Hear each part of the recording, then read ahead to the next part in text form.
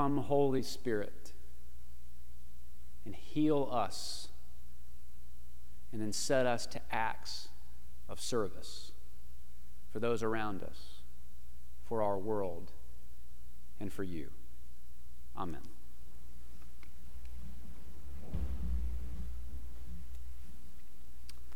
So, Georgia Gilmore is a figure of the civil rights movement that I had not known about until this past week. She was a Montgomery cook and midwife and activist, and she fed the civil rights movement, more or less. When the Montgomery bus boycott demanded that a lot of people couldn't get to their jobs or had lost a part of their livelihood, she organized dozens of women to prepare food and baked goods to sell to keep people's lives going. When Dr. Martin Luther King was arrested in Montgomery, she gave sworn testimony on his behalf that was so forthright that she lost her job. And as a result, Dr. King encouraged her to open up her own informal restaurant, which she did. And over the course of years in her house, she fed all the great names of the civil rights movement, and even Robert Kennedy and Lyndon Johnson. Her home became a kind of hub of the civil rights movement.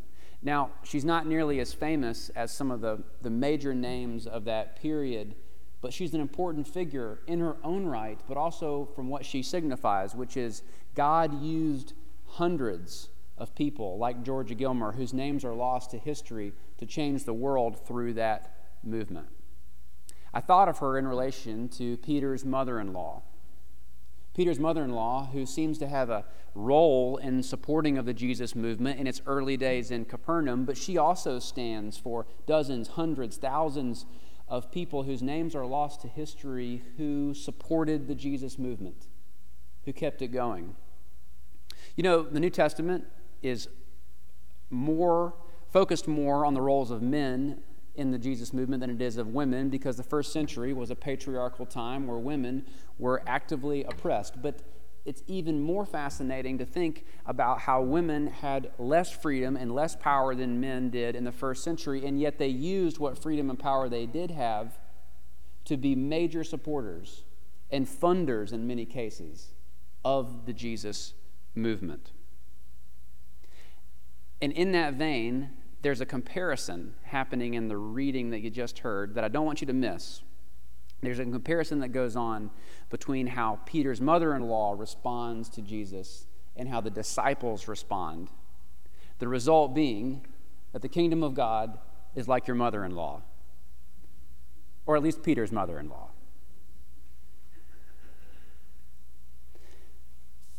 All right, so as you just heard the story, Peter's mother-in-law has a fever. Jesus goes to her, takes her by the hand, which is a beautiful detail. It's a very simple detail. Takes her by the hand and raises her up, and her fever leaves her, and then she goes about serving them. Now, I don't know about you, but I kind of bump against that phrase because I'm kind of thinking like, well, she just had a fever. Maybe they should be serving her. She should have her feet kicked up. But the word we translate as serve is actually a very important word. It's diakoneo. Diakoneo. And it's used a lot in the New Testament. In fact, when Jesus says about himself, the Son of Man came not to be served, but to serve, he uses diakoneo. In fact, when Jesus describes what it looks like to respond to the grace of God, that's one of the main words he uses, to serve. It means to minister. It means to care for. It means to kick up the dust with practical activity on behalf of another. What Peter's mother-in-law does in a very simple act of service is typical and exemplifies a Christian response to Jesus, which is to be energized in the life of service. Diakoneo is the basis for our word deacon. To serve is to follow Christ. Now, let's compare that very simple description of Peter's mother-in-law's response to Jesus. Let's compare that to how the disciples are functioning in this story. And by comparison to her simple act of service, the disciples are involved in a lot of active flurrying and worrying, running around throughout the story. Jesus gets up early in the morning, and he goes out to a place to pray, a deserted place. And then Mark says that the disciples went and hunted for him. Now, doesn't that word kind of jump off the page? They went and hunted for him. Now, that same word is used in different places in the Bible for hunting, praying, stalking, even oppressing in different cases. There seems to be a comment in the story today that they are using Jesus, in this case, for their own purposes. They're hunting after him. And when they find him, they say to him, "Everyone is searching for you." Now, there's a note of reproach in that. Everyone is searching for you. They're saying to him, "Jesus, our viewer engagement is really down this morning. The miracles are great, but you got to work on your TikTok moves."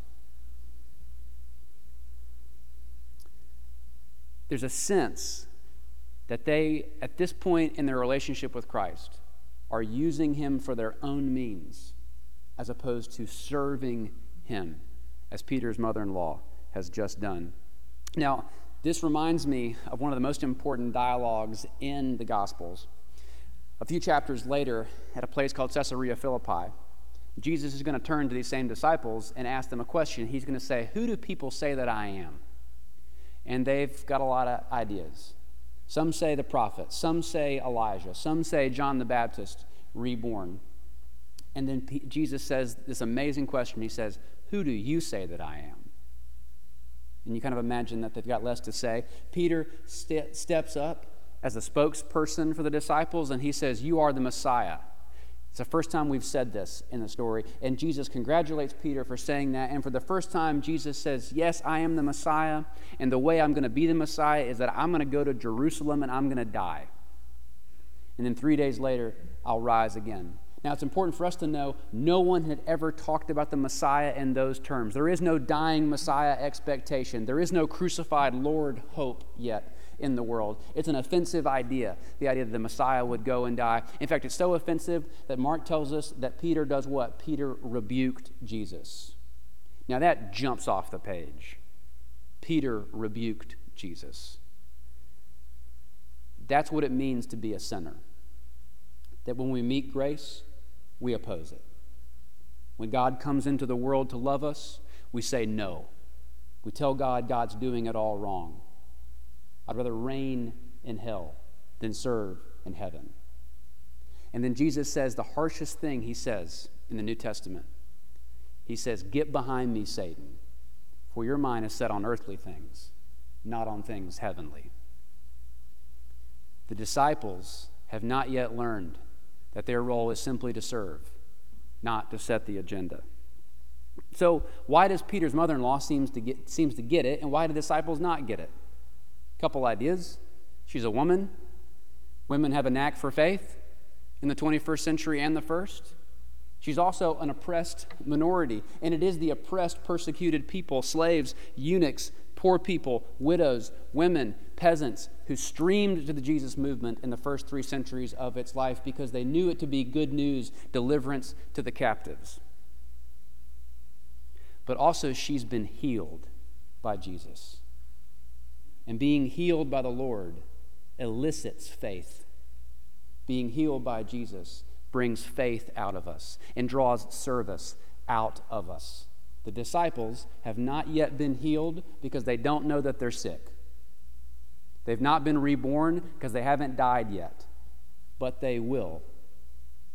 And in their failure, they will find the Lord taking them by the hand and restoring them. And then they will commit themselves to not setting the agenda for the Jesus movement, but serving the Lord in amazing acts of faith, love, hope, and in their cases, martyrdom. Peter's mother-in-law, who has no name in this passage, is the saint of the passage. You got an image, a bit of art on the front of your order of service today, and it's called Saint Woman by an artist named Amy Sherald, and it's a remarkable piece of art. I saw it when I went to the Seattle Art Museum. It's a huge painting. It's an amazing piece. I kind of laughed to myself that here I was in the Seattle Art Museum just really geeking out and loving taking in this art, and the artist is from Columbus, Georgia.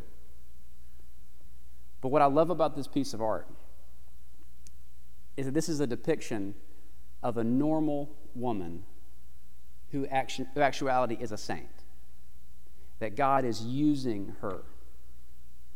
So, beloved, I guess the good news today is that in the week to come, we can look for the ways that God is using other people that we might not realize or understand that we ourselves are being used in our everyday activities. That the kingdom of God is here and among us, even, and maybe especially, in our mothers-in-law. Thanks be to God.